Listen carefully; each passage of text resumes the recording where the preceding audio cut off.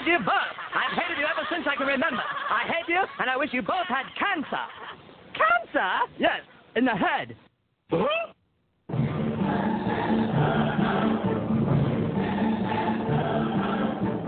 I'm tired as hell, and I'm not going to take this anymore. Pay no attention to that man behind the curtain. Are you telling me you built a time machine? Out of a DeLorean?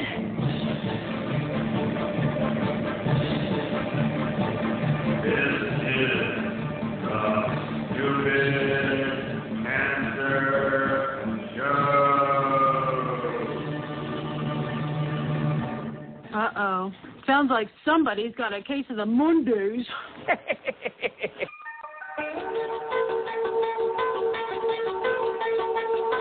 Hello there, children. Hey, kids. People seem to like me because I am polite and I'm rarely late. And now, the host of the Stupid Cancer Show, Annie Goodman and Matthew Zachary. Woohoo! Not that there's anything wrong with it. Because he has a lot of chutzpah. All right.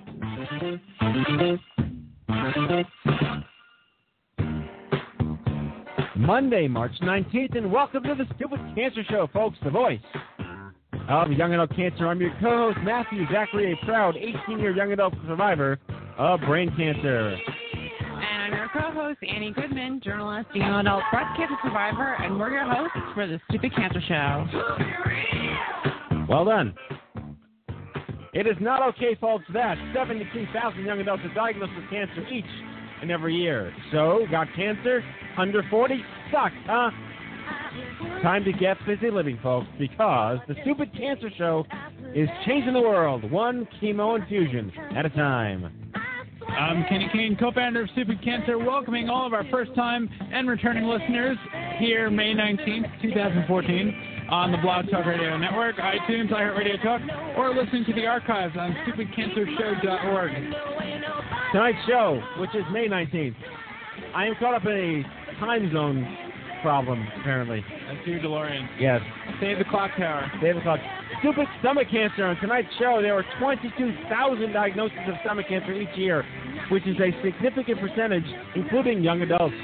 Join us as we welcome Debbie Zellman, the founder of Debbie's Green Foundation, and Brandy, I think it's Carrasco, also from Debbie's Dream Foundation, and live in studio here, the one and only Jess Mack, for an intimate conversation about this often under-discussed disease.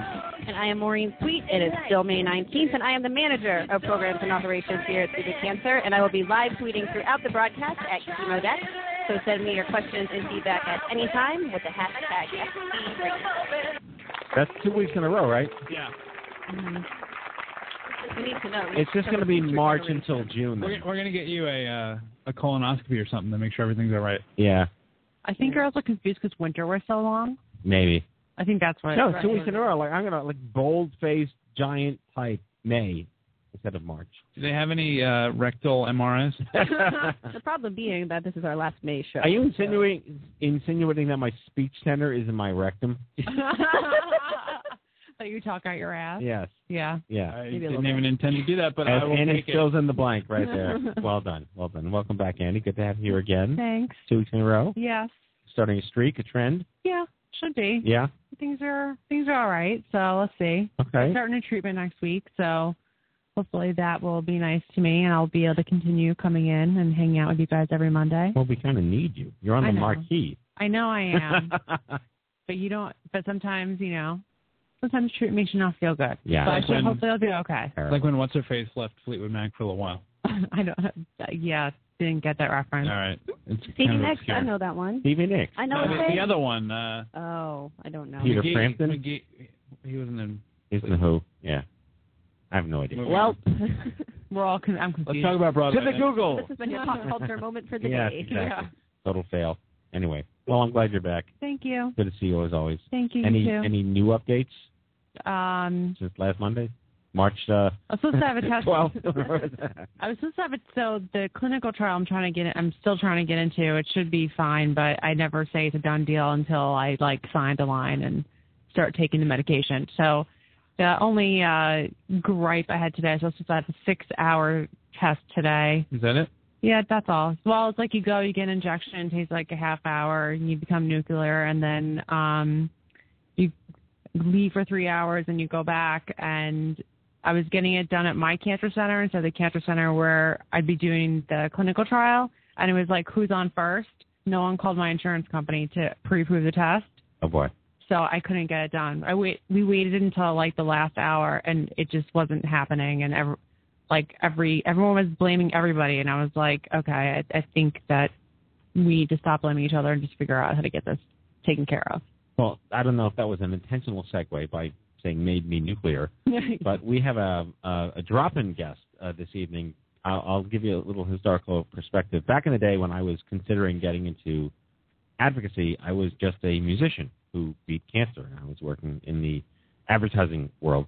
But I met another musician who was a young adult cancer survivor, and it blew my mind, not just to meet somebody who was sick in their 20s, but who was also a musician that was sick and wrote music because they were sick and were living with, through, and beyond their treatments. And over the course of a couple of years, I met 45 musicians that were young adult survivor musicians, and it was incredible. And one of them, a gentleman named Charlie Lussman, and I met him indirectly through some connection, but he wrote a song which was such a wonderful, tongue-in-cheek, stick-poking trigger for me personally, called Made Me Nuclear, about how you get these radioactive treatments, and then you can, the Geiger counter goes off in your house, and you can't touch your cat.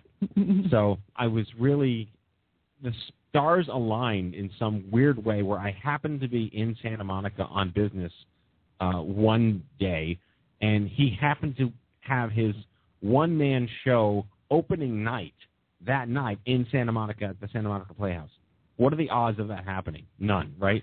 So I went to go see him, and I saw the opening night of Made Me Nuclear, the one-man show, and he emailed me a couple of weeks ago, Matt, I'm going to be in town he's going to tell us, but he just showed up, and he's here. So please welcome Charlie Lussman to the Stupid Cancer Show. Thank you. Nice to be here, baby. Welcome back. Oh, yeah. Really exciting. Again, that's the origin story, I suppose, of our love affair. That was great that you were there that night. That was wonderful. That's what Jews like to call Bashert. Bashert, exactly. Maureen's like, what? I know that one. Yes, you do. Yeah. The Yenta found him for you. So you had osteosarcoma of the jaw, which is always awesome. Yeah, that's off the scale. I'm supposed to have been struck by lightning 400 times before getting that. Yeah. All right, I'm going to stand near you. But, I'm lucky. I'm very lucky because I survived, and I wrote this thing in the chemo chair, and it's defined my life for the last 7 years, and I'm making a difference. But you were playing long before you were sick. Yeah, I was. But I took a break, and I decided to work really hard, and then I almost died. So hard work does kill. Yes. If you don't like what you do or love what you do. Yeah. So that's the whole key. Trying to tell Matt that. Yeah. Well, what is it I always say? My dad says, get a job you love and never work again. Mm-hmm. Mm-hmm. Yeah, that's kind of a good thing to think about. But you've done that. Yeah. No, I went back to my first passion, and it's been a wonderful ride, especially being able to help other people see that, today is the day, no matter what your diagnosis is. So you were 40. Yeah. Married. Yeah.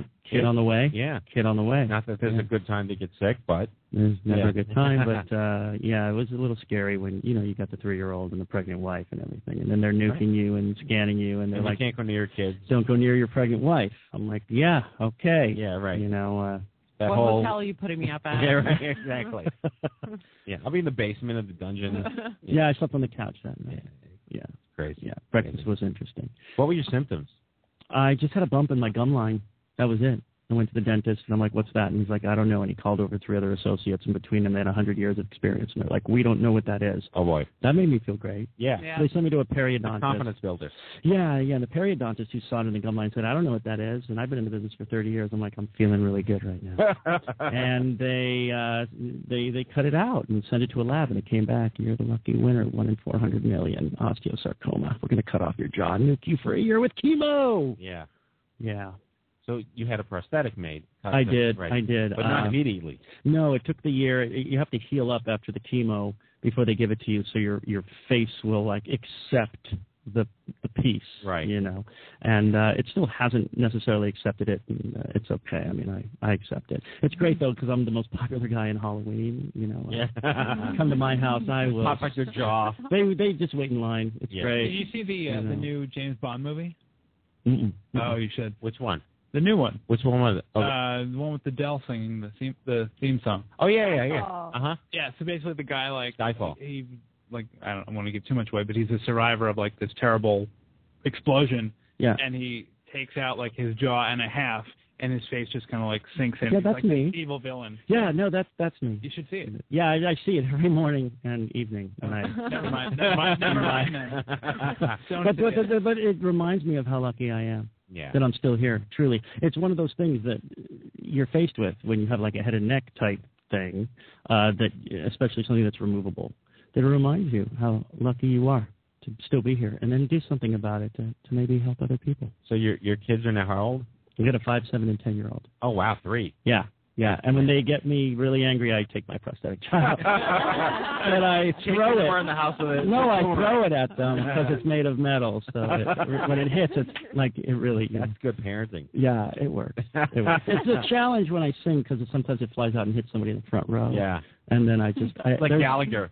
But the program has a thing in the back that says, "Please return the prosthetic," if you find it, so the show can go on. Well, I'd love it if you would perform for us live, maybe Nuclear. It's one of my I'd love to. Seriously, I'm not pandering. It's one of my all-time favorite songs, and given the context and where I was in my life at the time, but there was no organization back then, and it was just trying to find my way, and it really made me feel like I belonged a little more. You know, that was the idea behind the whole thing, that we could all relate to each other on this journey. You know, you want to hear that right now? You want to sing maybe Nuclear right now? Yeah, right now. I love it. Okay. Wait, what are the odds? He has a guitar. I love guitars in the house. And they shot me. They made me nuclear. And they told me that it would make me glow. Oh, yes, they proudly radiated me. 'Cause they want to see right through my bones. They took me down a hallway floor. It looked just like a psycho ward. 'Cause it was underneath the hospital like a bomb shelter. And there I was in a movie scene right in front of a time machine. H.G. Wells would sure be proud. 'Cause they shot me. They made me nuclear. And they told me that it would make me glow.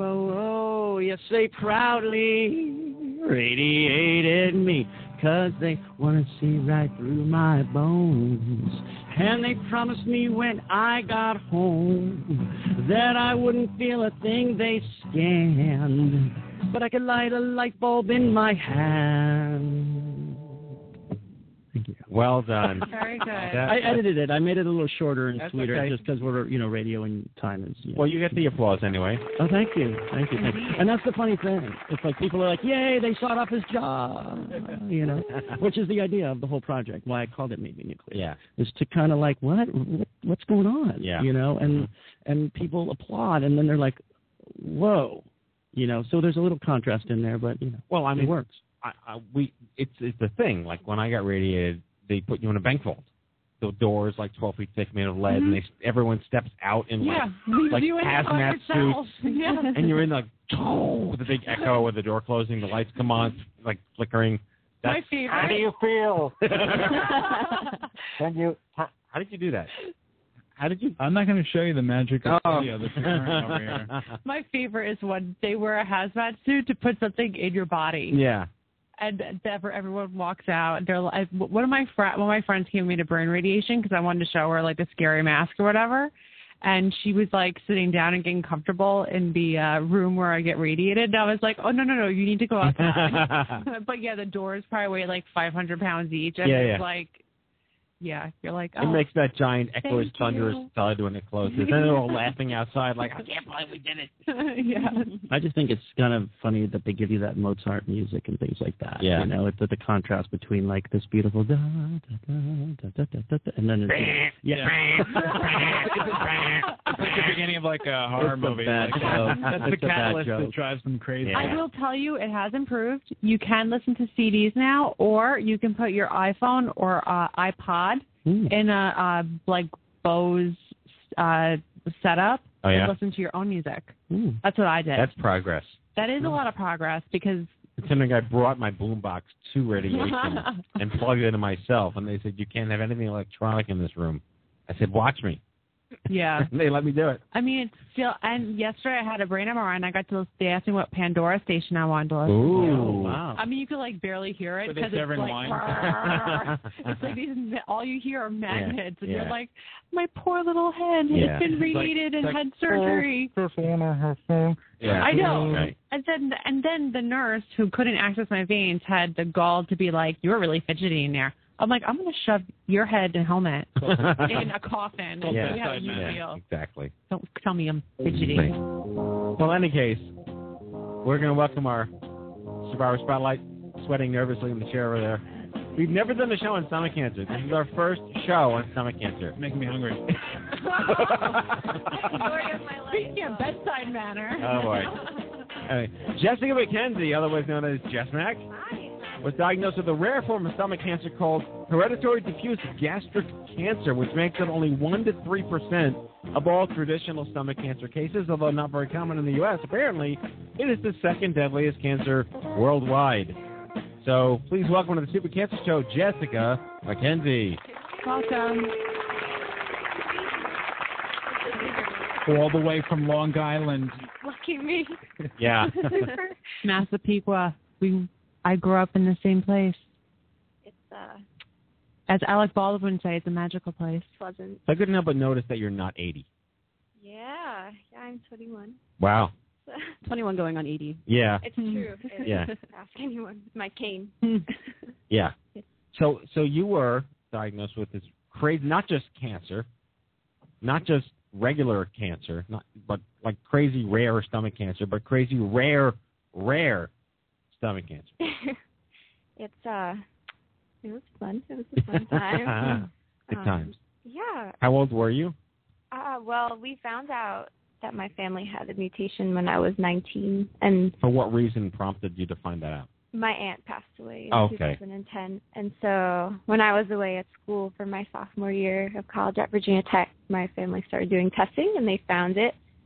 And so I was 19, and I was diagnosed with cancer at age 20, and they took out my stomach a month later.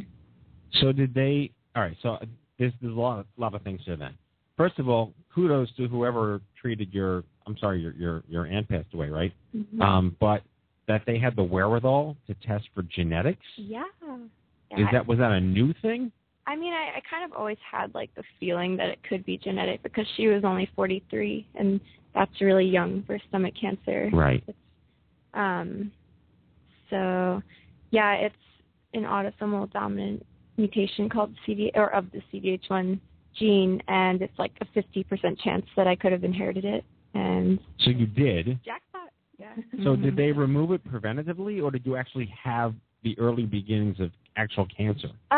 Well, I was asymptomatic. Basically what happened was I went back to school for the beginning of my junior year, but was depressed over the fact that I had this weird mutation. So I came home and had my first of what should have been many routine scopes, and they found 2 spots of stage 1 cancer in my stomach. Okay.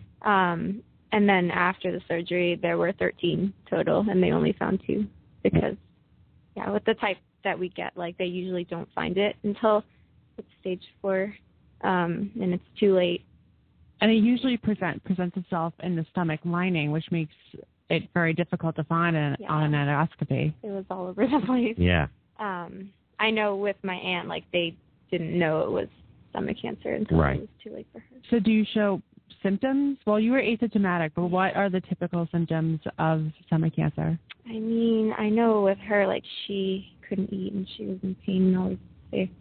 With me, I love food. I love food so much, so I ate as usual. But I know they didn't want to have me tested for the mutation because they thought I was too young, and they said, you won't have cancer. But it was there, and Yeah. I think I was... Famous last words. Mm-hmm. Yeah, I think that we were born with it. I think that it might be there from Right. the start. Mm-hmm. So, all right. So I was a senior in college when this happened to me. You were junior in college. So I kind of get that whole, wow, I'm enjoying myself. I'm partying. I'm learning. I'm making, whatever. And then, bam, right? Yeah. was. Did you have to leave school? I did. I left school like a month into fall semester, and then this past spring, I guess, was my first semester back at Virginia Tech after taking a year and a half off. What is the name of the medical procedure to remove a stomach? It's called a total gastrectomy. Gastrectomy. Yeah. So what do they tie the duodenum to the lower intestine or something? I think, yeah, they connected esophagus and small intestine. And people always ask me, how do you eat? And I'm like, well, I put the food in my mouth and I chew the food and eat it. Have you had to change your eating habits because of this? I should have. What happened? I really enjoy my pizza rolls and my mac and cheese. There's nothing wrong with pizza rolls. They're so good. They are Buffalo chicken of the pizza heavens. rolls. Yeah, sadly. The one thing I'm not really supposed to do is dairy. So that doesn't stop me. I really like strawberry milk. I guess as long as you can tolerate it. What about like soy milk or almond milk? You know, it's weird. I think everything makes me sick. Like some days I can go and eat 9 whole pizza rolls in one sitting and be okay, and then the next day I'll have one and I'll like be incapacitated and I'll have to miss all my classes and be laying there nauseous all day. It's just really weird. So sometimes I can drink milk, sometimes I can't. Sometimes I can drink soy milk or almond milk, sometimes I can't. Right. It's just kind of unpredictable. They don't really know a lot.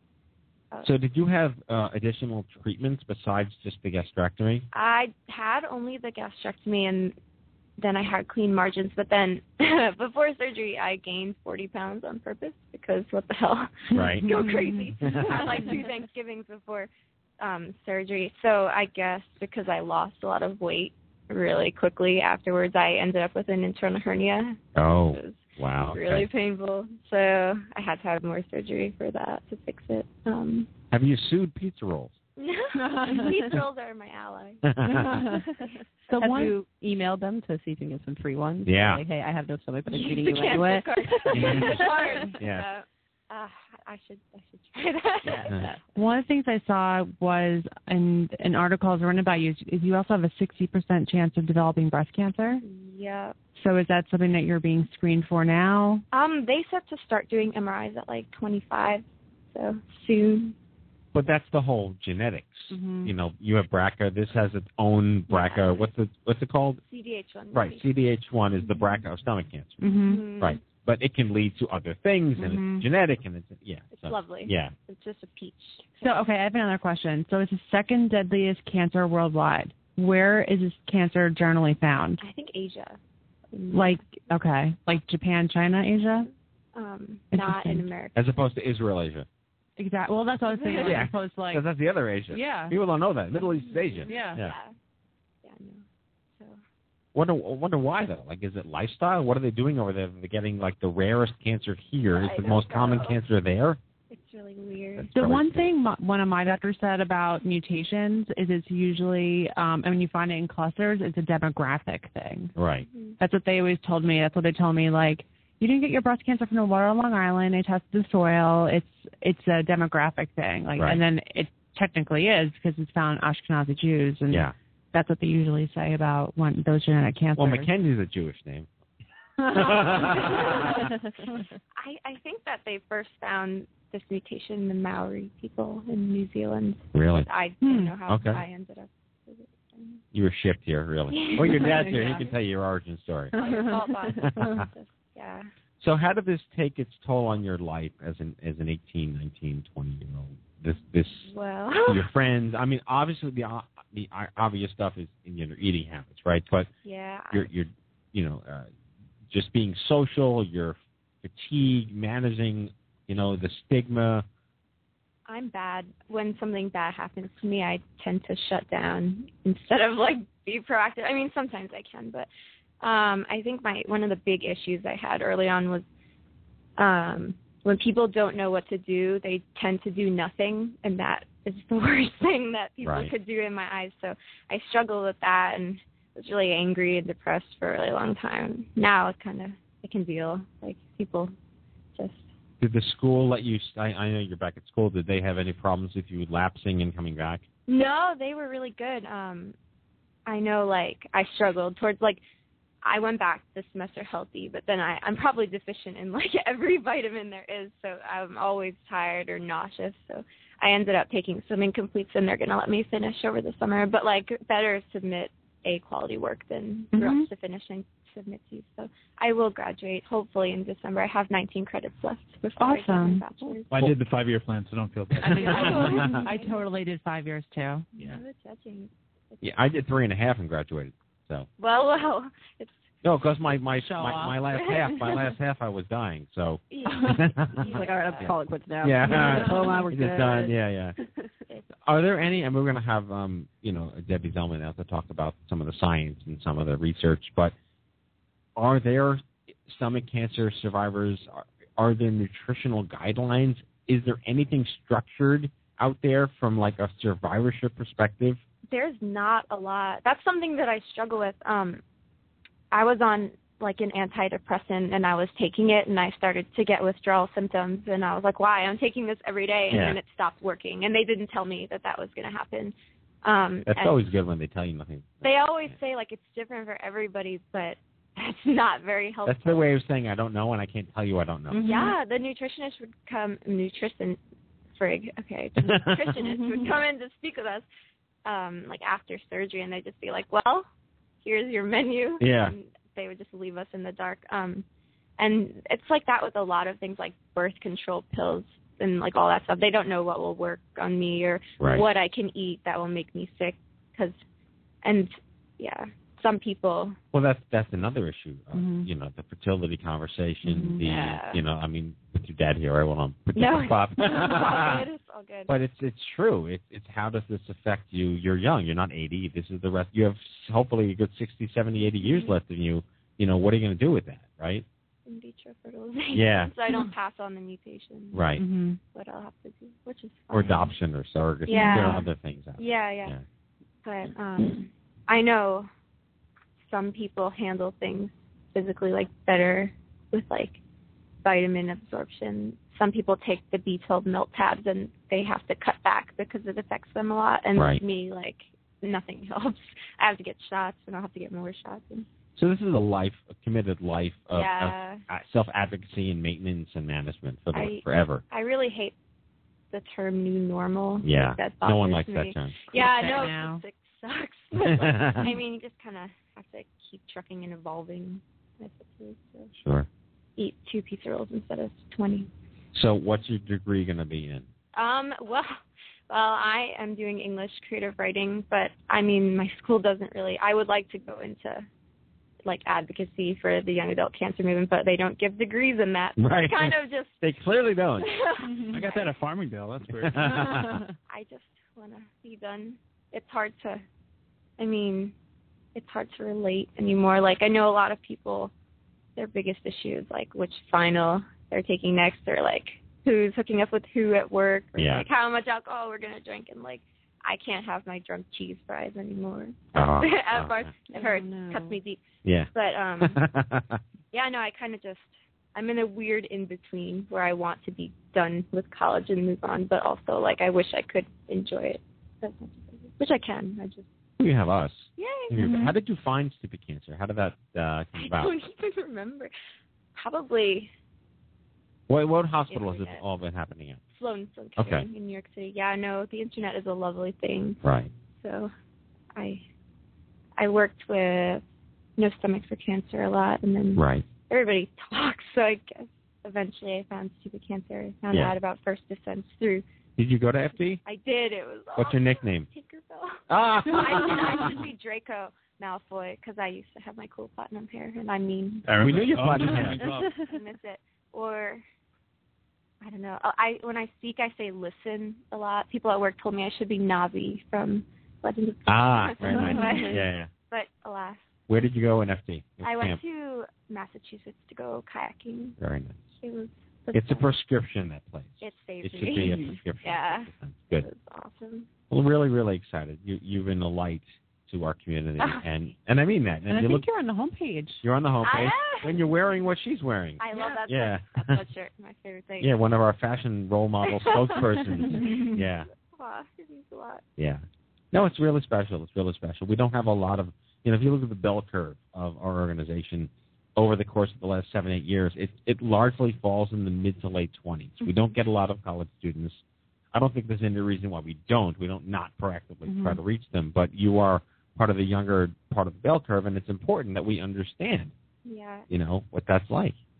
I'm really thankful that you guys are a thing, because I would be really alone if it wasn't. Well said. Yeah. We're here. Yeah, so thank you for joining us. You're sticking around. You hear the whole show. So Jess McKenzie, everybody, stomach cancer survivor. Thank you. Let me read that again. It was, wait, I lost it. It was called Hereditary Diffuse Gastric Cancer. Very interesting. All right, let's hit up the news here, Kenny. 1 second. Here we go. Hello, I'm Kent Brockman, and this is Eye on Cancer. Just the facts, ma'am. All right, everybody, head on over to events.stupidcancer.org. That is events.stupidcancer.org, your one-stop shop calendar for all of our social and educational events nationwide. Something could be happening in your neck of the woods, and we certainly don't want you missing out. I'm reading it a lot slower these days, so I don't make it one word.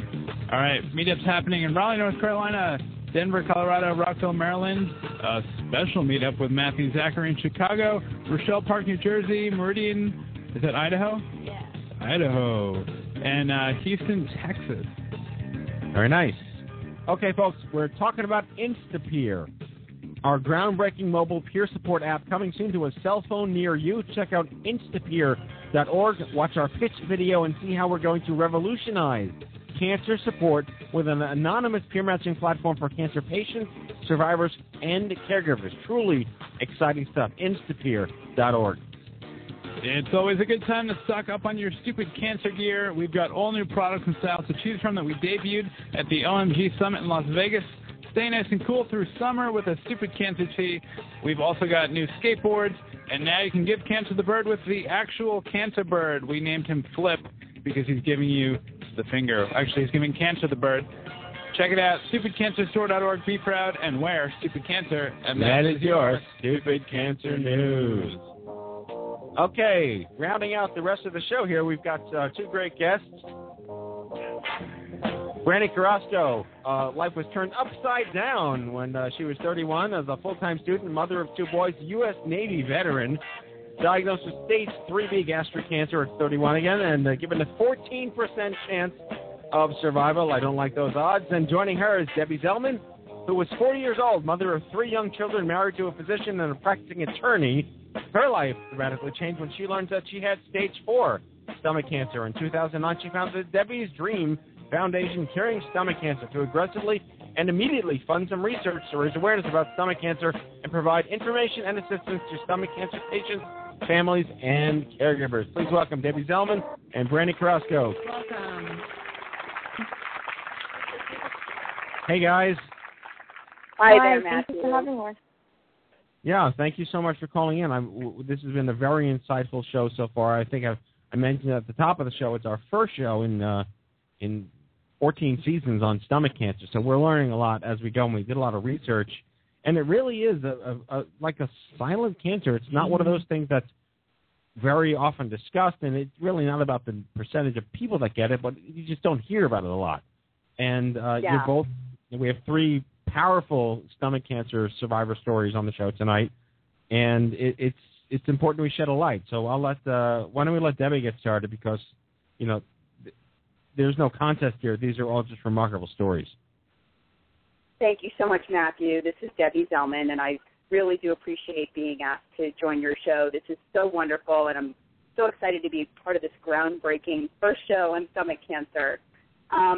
Wish I was a part of your organization in another way, but unfortunately we are all in the same sorority or fraternity, if you will, as stomach cancer survivors. So I was diagnosed at the age of 40 with stage 4, so most likely I had it when I was 38 or 39 or something like that. I was an attorney with my own firm. My twins were 10, and my little one was only 3 years old. And I don't have it in my family. I had no symptoms. I had no history, as you say, you asked the symptoms, what you asked earlier, what are the risk factors, and I had nothing. I ate salad every day. I was not overweight. I don't have it in my family. And so it was very strange for me to be diagnosed with stomach cancer at the age of 40, very healthy. My symptoms were that when I swallowed, I felt that something wasn't going down. It just wasn't going all the way down. But that was really kind of it. And then as it progressed, I had a modified barium swallow. They said there's nothing there. And then I got worse. I got very tired. I had blood in my stool. I got nauseous. And then with more blood work and scans and things, we talked about lighting up with scans. I was definitely lit up with scans. And they found that 90% of my liver was covered in cancer because my stage 4 cancer was so bad. I probably had a few weeks to live when I was diagnosed. Wow. And then what was your treatment? How did they get you to where you are today? Yeah, good questions. So, you know, because stomach cancer just is not talked about a lot in the United States, there's about 22,000 cases a year in the U.S. And it's, because of that, it's not a rare cancer. They don't talk about it as being rare. It's a small population cancer. The hereditary diffuse gastric cancer is definitely rare because it's about, as we said, 1 to 3% of all stomach cancers worldwide. But in the U.S., it's a small population cancer. But because of that, there really has been almost no research, almost nothing new in the last 20 or 30 years. So they put me on the standard stuff, if you will, the stuff that's been around forever. As I like to say, they pour Drano down my throat. Really, they poison you, right? They just poison you right up to the brink of death. And so I was on 3 different chemos, and it was horrendous. I would be on IV chemo for 5 days in a row, but need my port access an additional 9 days. It really was just 2 weeks out of every 3 of literally torture. And, you know, the toilet was my best friend, and I had needed fluids and needed a lot of different other meds to help me stave off the horrible effects of the radical and chemotherapy and the old chemotherapy that, like I said, has been around for 20 or 30 years. So that's what happened for 13 months, and then that stopped working. And at that point, I got on a plane because I was too sick to travel when I was originally diagnosed. So as I felt better, I got on a plane. I actually went to 2 different cancer centers, but the one that I settled on was MD Anderson, and I've been treated there ever since. It's been, you know, we talked about percentages. My percent of being alive in 5 years after being diagnosed with stage 4 stomach cancer was only 4%. I'm happy to tell you that I'm now over 6 years after my diagnosis. Well, that gets around the applause. Yeah, awesome. Good for you. Brandy, I was reading your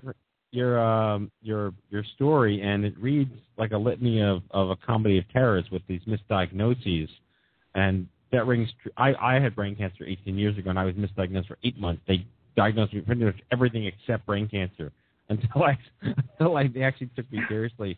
But I'm reading this, and everything is just like, it might as well be my story, just in the stomach. But why don't you, paint that picture for us? 31 years old, you have 2 kids, and it's just, and you're a military vet, and you have this experience, and you probably were trained for self-awareness and all this proactive nature, and then you're hitting all these roadblocks getting answers, correct? Correct. I had a really hard time getting my cancer diagnosed. Initially, I was misdiagnosed with anemia and given a blood transfusion and sent home. That was a year prior to my cancer diagnosis. So for several months, I managed the symptoms, the nausea, the fatigue, all of those nonspecific symptoms that could be anything else. I managed all of that through eating healthier and taking my acid-reducing medication. But it got to the point that I woke up and I just felt really fatigued, really tired, body aches, and I knew something was wrong. So I went back in, and sure enough, I had another bleed. They did another endoscopy, and this time they found that I had stomach cancer. So that was a year after, being told that I was just stressed or anemic. rather than the actual diagnosis. I also had an H. pylori infection when I was given the blood transfusion in 2012. So there were a lot of events there in between, but it was, like I said, it was really difficult to get it diagnosed, and that was the most frustrating part of all this, because I think if we had better tools for diagnosing and screening, it could have been detected earlier. So I'm stage 3, and that puts me at a 14% survival rate. So better screening equals better chances of survival. There is a test that can be done for H. pylori. It's called a urea test, and perhaps that's something that can be implemented for veterans, because there is a high prevalence in military who travel abroad, which is what I did for several years. And there's a high prevalence of an H. pylori infection, that's Helicobacter pylori, and there's a simple test that can be done to determine whether the person has come in contact with it or not, and then it's treated with antibiotics. And Helicobacter pylori is known to cause stomach cancer. Has the military made that a more, have, you know, people who are getting diagnosed and speaking up about it, has the military done anything to increase testing for that? Not that I'm aware of. It's not something that's implemented. The urea test is done in other countries because they have a high prevalence of H. pylori there, for example, in Asia. But the military hasn't implemented anything like that, which I think would be really helpful in detecting this type of cancer, especially since the symptoms are so nonspecific. You know, they can be attributed to anything else. For example, I had dull stomach pain and fatigue. Those were my symptoms. And, you know, there's no way of saying, oh, that's stomach cancer. But if they'd known I had an H. pylori infection, that would have been helpful in treating it and diagnosing it earlier. And you know, you guys asked earlier about why is stomach cancer more common in other countries. So it's more common in the Asian countries and in South America. And one of the reasons is because of the lack of refrigeration. And so H. pylori is more rampant in these other countries. And therefore, the military is more at risk of contracting H. pylori and coming home and bringing it home, and then it's staying in them not knowing they have it. It turns into an ulcer, which eventually turns into stomach cancer. So this could technically be prevented, or severely, the risk of it could be significantly reduced with this awareness. But if it's beholden to, I mean, I guess if we're going to confine it just to the U.S. military and coming home to the U.S., just best practices on the part of physicians and military medical, right? Yeah, definitely. One of the things that we did, I don't think I mentioned that a year after my diagnosis, I started Debbie's Dream Foundation Curing Stomach Cancer. And so we are an international stomach cancer organization. One of the things that we do is to advocate with the federal government for several things: increased funding for stomach cancer research, which is really important because per cancer death, stomach cancer receives the least amount of federal funding of any cancer. And we just had our second advocacy day on the Hill in February. One of the other things we talked about was the DOD, Department of Defense, and we educated the Hill. We had over 70 meetings on the Hill, and we educated them about stomach cancer, of course, because the reactions were, we didn't know you can get cancer in your stomach. Wait, nobody's been here before to tell us about stomach cancer. And we said, exactly, that's why we're here. But one of the things, as you're saying, Matthew, is exactly that. If the military can be screened when they come back, you know, from international service, they can have a quick, simple, non-invasive, cheap breath test for H. pylori, which would, in turn, help prevent a lot of cases of stomach cancer. And isn't that treatable with antibiotics if it's caught early? Yes, it's treatable with antibiotics.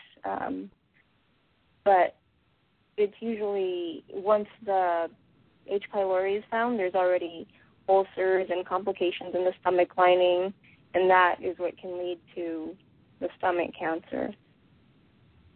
So I don't know if there are specific symptoms for H. pylori infection, but I didn't have anything for a long time.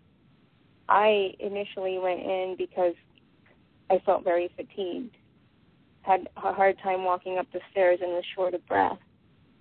And like I said, they misdiagnosed me with anemia, sent me home. I vomited blood that same night and went back, and then they did an endoscopy, and that's when they found the H. pylori infection. But from my understanding, a person can have an H. pylori infection and be asymptomatic for a very long time. So what the point is, I think, is to make sure that people are screened for H. pylori. I think that's really the bottom line, obviously, because if Brandy had been screened when she came back to the U.S., they could have possibly prevented her from getting stomach cancer. But, understand also, because I think it's important to talk to the audience at large, is that H. pylori is only one cause of stomach cancer. As you know, hereditary diffuse we talked about, but in general, there's other causes for stomach cancer.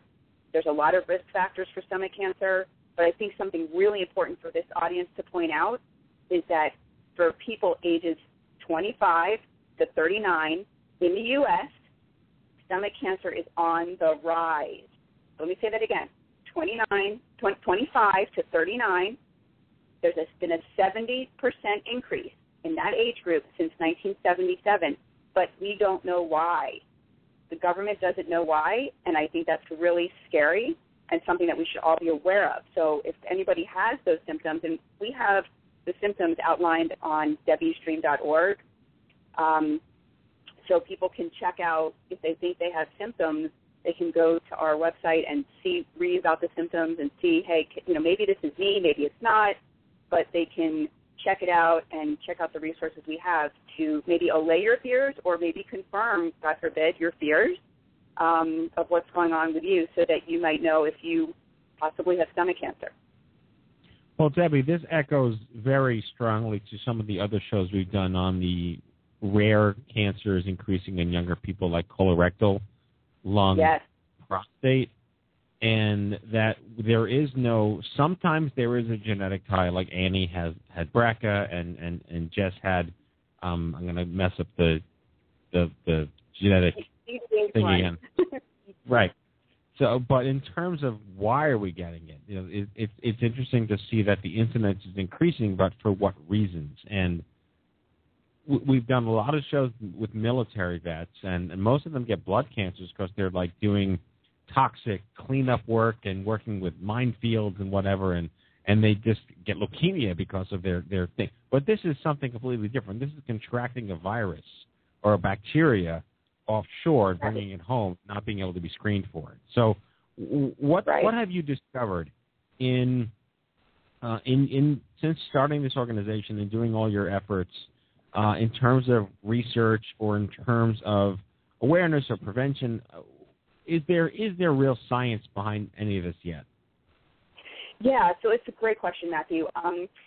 Debbie Stream Foundation is exactly all those things you mentioned. As we know in the cancer community, there's, of course, raising awareness, which you guys are just doing an awesome job with, and, tonight's show and everything that you do. We also do that as well. Internationally, we raise awareness about stomach cancer because, like I said to you, on the Hill, the reaction was, wait, you had cancer in your stomach? So that's something really important. And really, we're the first out there to do this because 6 years ago when I got stomach cancer, there was nothing for stomach cancer patients. So I started the organization. In addition, as you're talking about research, which is so important because as we know, right, we all know, cancer survivors know that research funding equals better treatments, which can eventually equal cures.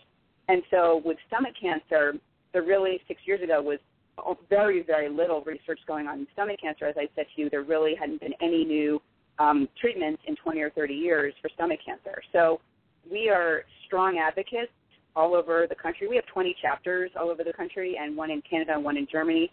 But so we are strong advocates for increasing research. We have funded research directly, but we also are big advocates for moving the millions of dollars that the federal government spends funding research. So we know that the National Cancer Institute is the biggest funder of research, but as I said earlier, for cancer deaths, stomach cancer receives the least amount of federal funding of any cancer.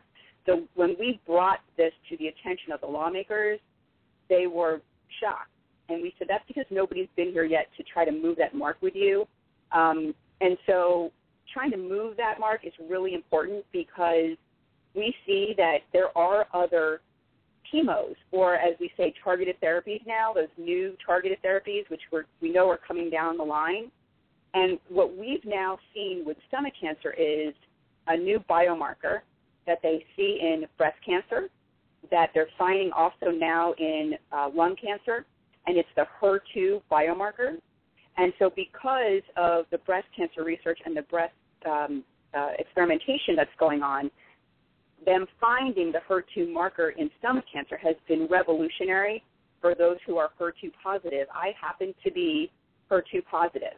And so I'm lucky, if you will, right? We're not lucky to get cancer, but if you're going to get stomach cancer, to have a biomarker right now that they know of, which is this HER2 biomarker, is really important. There's several drugs that they're looking at. And again, I am a beneficiary of the breast cancer research that's going on. So not that they're doing. Yep. Oh, go ahead, finish. Oh, it's okay. Not that they're doing much in stomach, but that is something that they've adapted. They've seen the research going on in breast cancer and realized that some stomach cancer patients, it's about 20% or so, are positive for the HER2 biomarker. So does that mean that they can benefit from like Herceptin, Perjeta, drugs like that are used for the breast cancer target treatment? Yes, exactly. Okay. I wasn't sure if I should mention specific drugs, but you hit the nails all on the head. That's exactly what's happening. Yes. And but that's the trend. We're seeing that trend now. Most people don't even know this. The HER2 gene was discovered in a neuroblastoma in a 4-year-old. Yes. So it had nothing to do with breast cancer when they found it. They just found the gene and then started to identify it with breast cancer. Yeah. And now it works in colorectal cancer, Mm-hmm. it works in kidney cancer, and it works apparently now in stomach cancer. That's very interesting. Yes, and also in lung cancer, yep. And I think there's another cancer. I think I know which one, but it's okay. But, it's so interesting because people then say, well, I don't understand what that is. I like to analogize it to a beacon in the middle of an ocean, a ship trying to find the harbor. So it's a signal that the cancer itself, the tumor itself, gives off. And the Herceptin or Perjeta or whatever they're using finds those beacons in the midst of the darkness.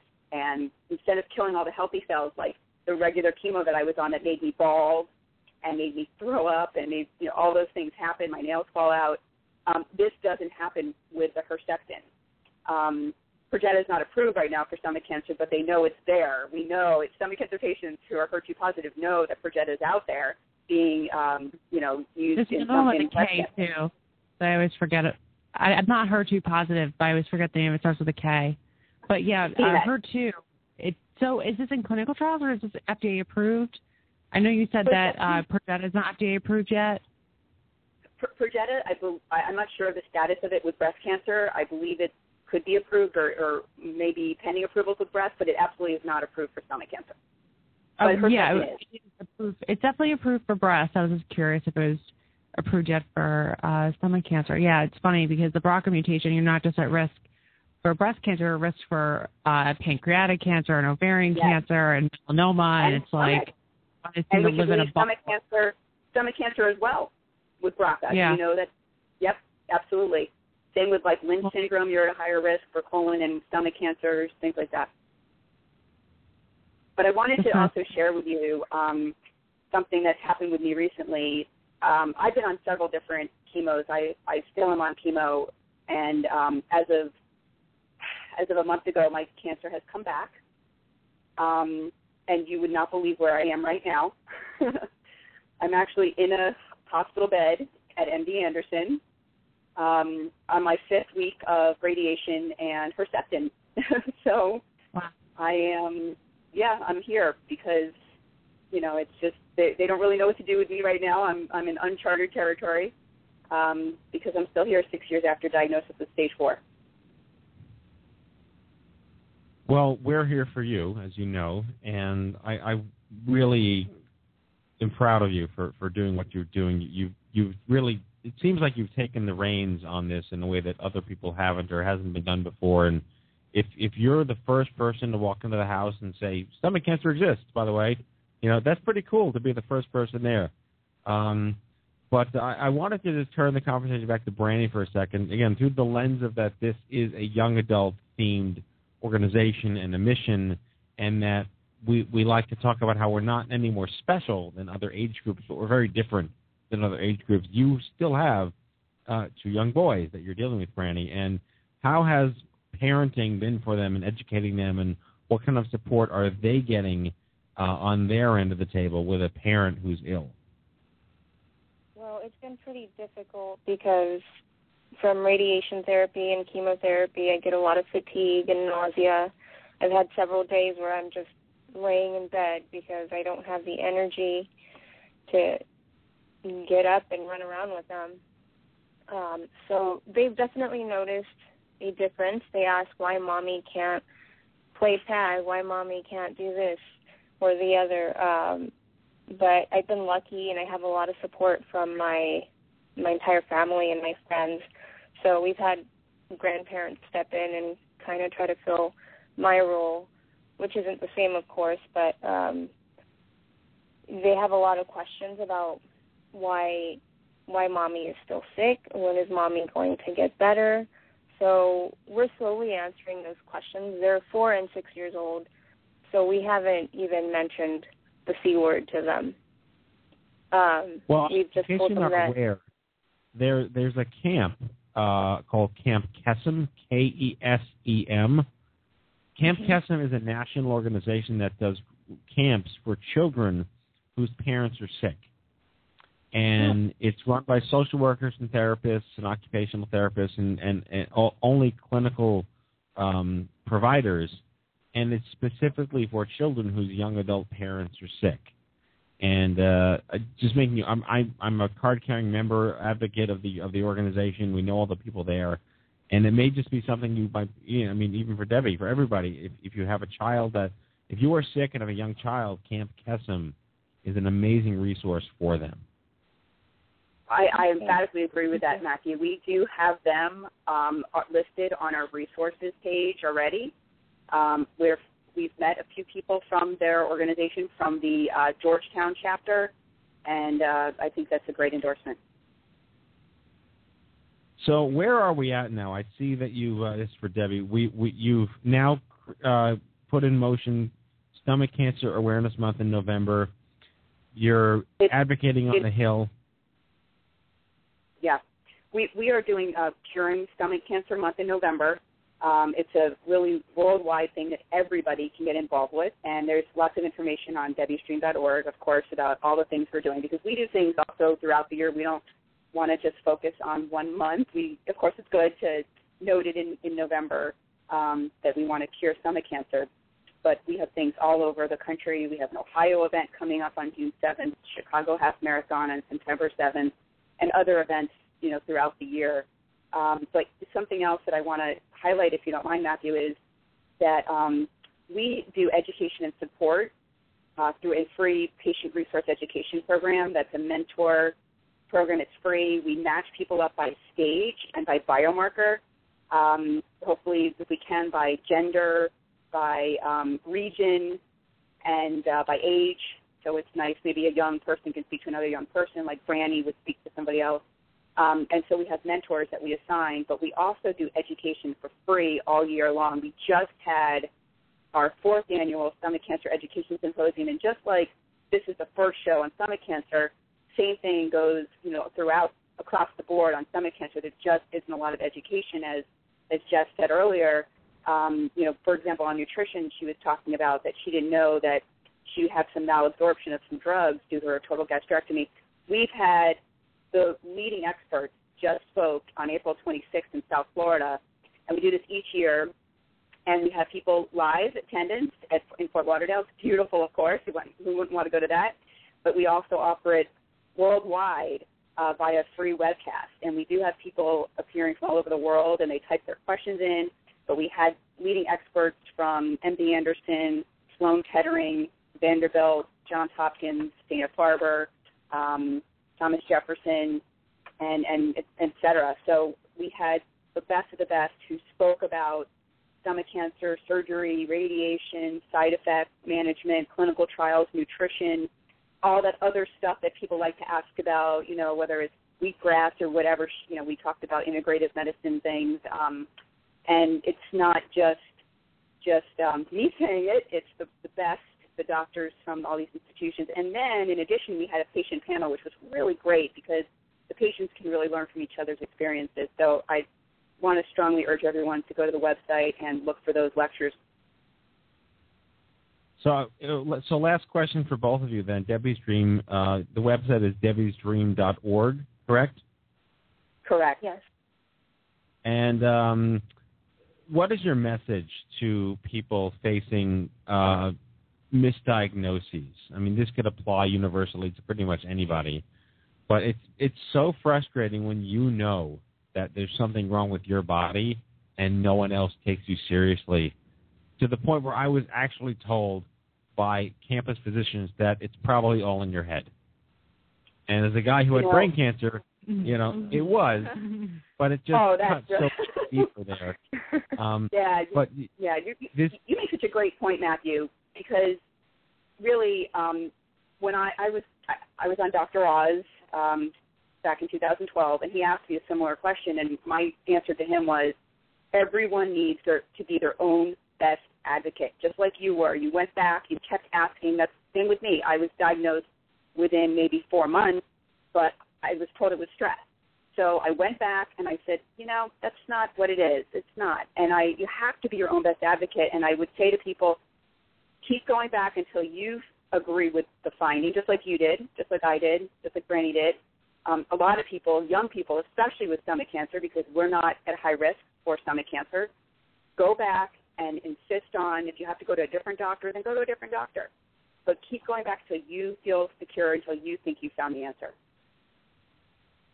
And Brandy, final comments? I agree with Debbie. Definitely educate yourself. Don't just take stress as an answer, because I got that several times, and I just knew there was something else going on with my body. So definitely be your own advocate. Educate yourself. If you suspect you have stomach cancer, go on that website, and there is so much information to help guide you through this. So, yeah, I think the key is just educating yourself on what the symptoms may be and listening to your body. Well, I can't thank you both enough for sharing on our very first broadcast on stomach cancer. debbiesdream.org, Debbie Zellman and Brandy Carrasco. Thank you so much, ladies. Thank you so much. Thank you for having us. So how was that for you, Jess? Inspiring. Awesome. It echoes, right? I mean, we're disease agnostic as an organization, but the commonalities, regardless of where it is, are the same. My experience is, like, you know your body better than anybody else. If you sense that something is wrong, something is probably wrong. Right. You need to fight for that. That's what I had. I mean, I could easily see you walking to your primary care physician, they hand you some Prilosec and say, you know, feel better. Yeah. Well, Charlie, were you misdiagnosed? Yes, I was. With what? Truly. They just thought I had a canker sore. That's a really bad canker sore you have there. Just here's some antibiotics coming back in 2 weeks. Wow. Push some salt water around. Mm-hmm. Yeah. No, they turned white when they found out the news. I mean, they had so off the scale rare that they would have bet the farm that it wasn't a tumor in my jaw. So it is about listening to I mean, I knew there was something wrong. There was a bump in my jaw, and it was not going away. I knew something was going on, but nobody would listen.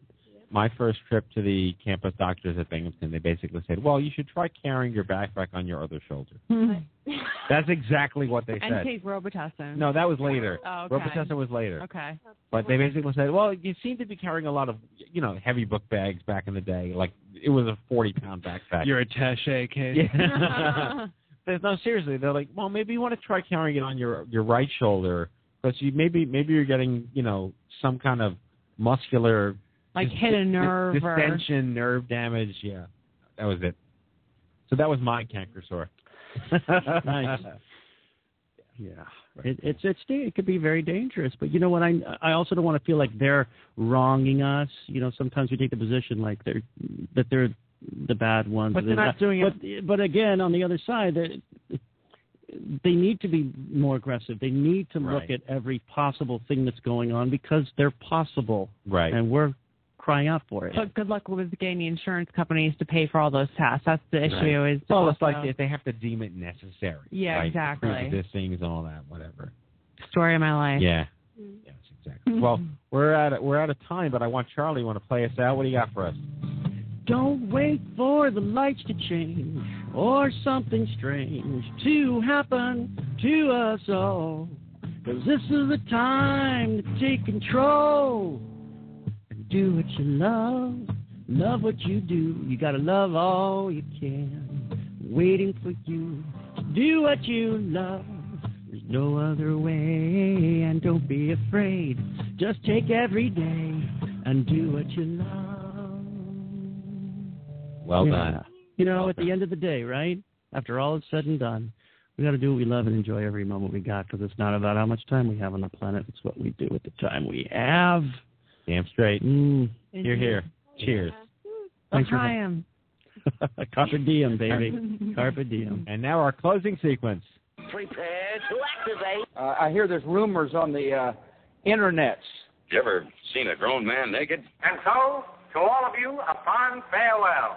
Hooray, I'm helping. You are a meathead. Oh, Magoo, you done it again. That was so terrible, I think you gave me cancer. Okay, folks, that's our show, our 308th broadcast. Wait, the drop. All right, we have as much fun as we did, poking at sticks at Stupid Cancer. We'd like to thank all of our guests tonight. Surprise drop-in, Charlie Lussman, Made Me Nuclear, Jessica McKenzie, Debbie Zellman, and Brandon Carrasco. Next week, we are off on hiatus for Memorial Day, but we will be returning to the airwaves on Monday, June 2nd for an exclusive broadcast highlighting the fabulousness of all that is Seattle Children's Hospital.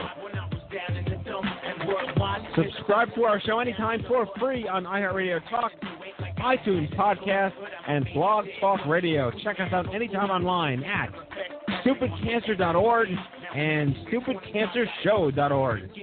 Remember, folks, if it ain't stupid, it ain't cancer.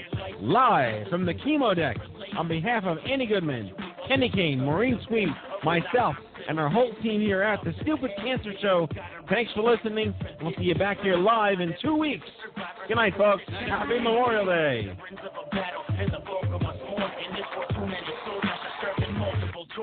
So